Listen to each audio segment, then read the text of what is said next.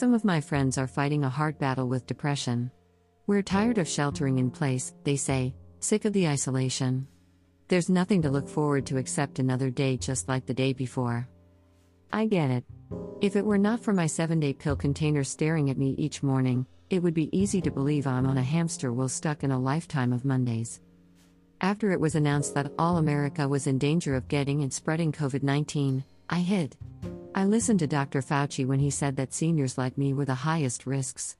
Fauci became my guru, my main man. I followed his rules. If Tony said don't do it, I didn't do it. I wore a mask and washed my hands till the skin fell off. I cut my own hair with a pair of dull scissors. I even gave up mani pedis.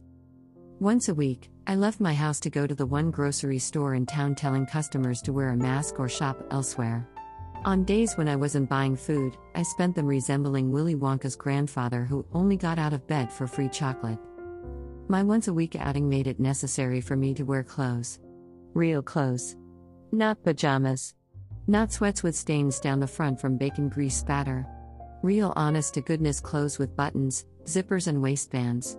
I could have gone formal, but even in the South where being overdressed is more often the norm, formal attire was over the top.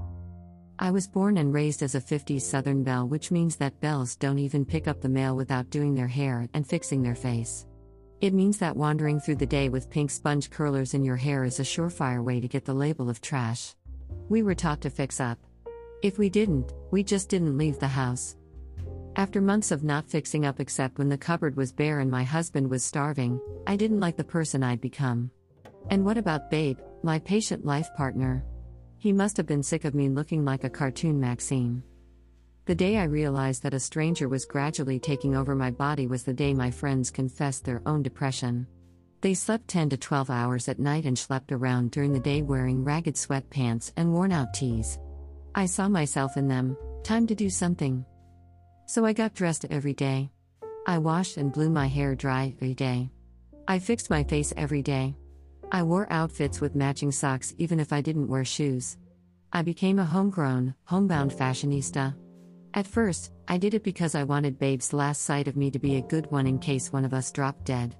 Later, I did it because it made me feel better about myself. I fought depression in other ways too. 5 o'clock every day became a time for Babe and me to sit together and sip watered-down martinis and munch hors d'oeuvres. Setting aside a special time with no television or cell phones to yank us away from each other took a chunk out of isolation's endless hours.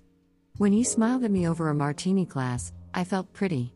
When the love of my life told me things about his loves before we met, I felt closer to him. When he told me about Aunt Dot, a world-class beauty who was married 5 times, I was aghast. I looked forward to creating fun appetizers, some even good enough for inclusion in the church cookbook, others I hoped wouldn't clog up the disposal. Do I want my life back? You bet. But I'm not fool enough to think that when this horrible virus is behind us, things will return to the way they were. They won't.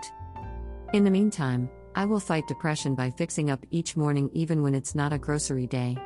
I'll create hors d'oeuvres for our 5 o'clock ritual and sing while Alexa plays soft jazz so that Babe and I can be alone together and share.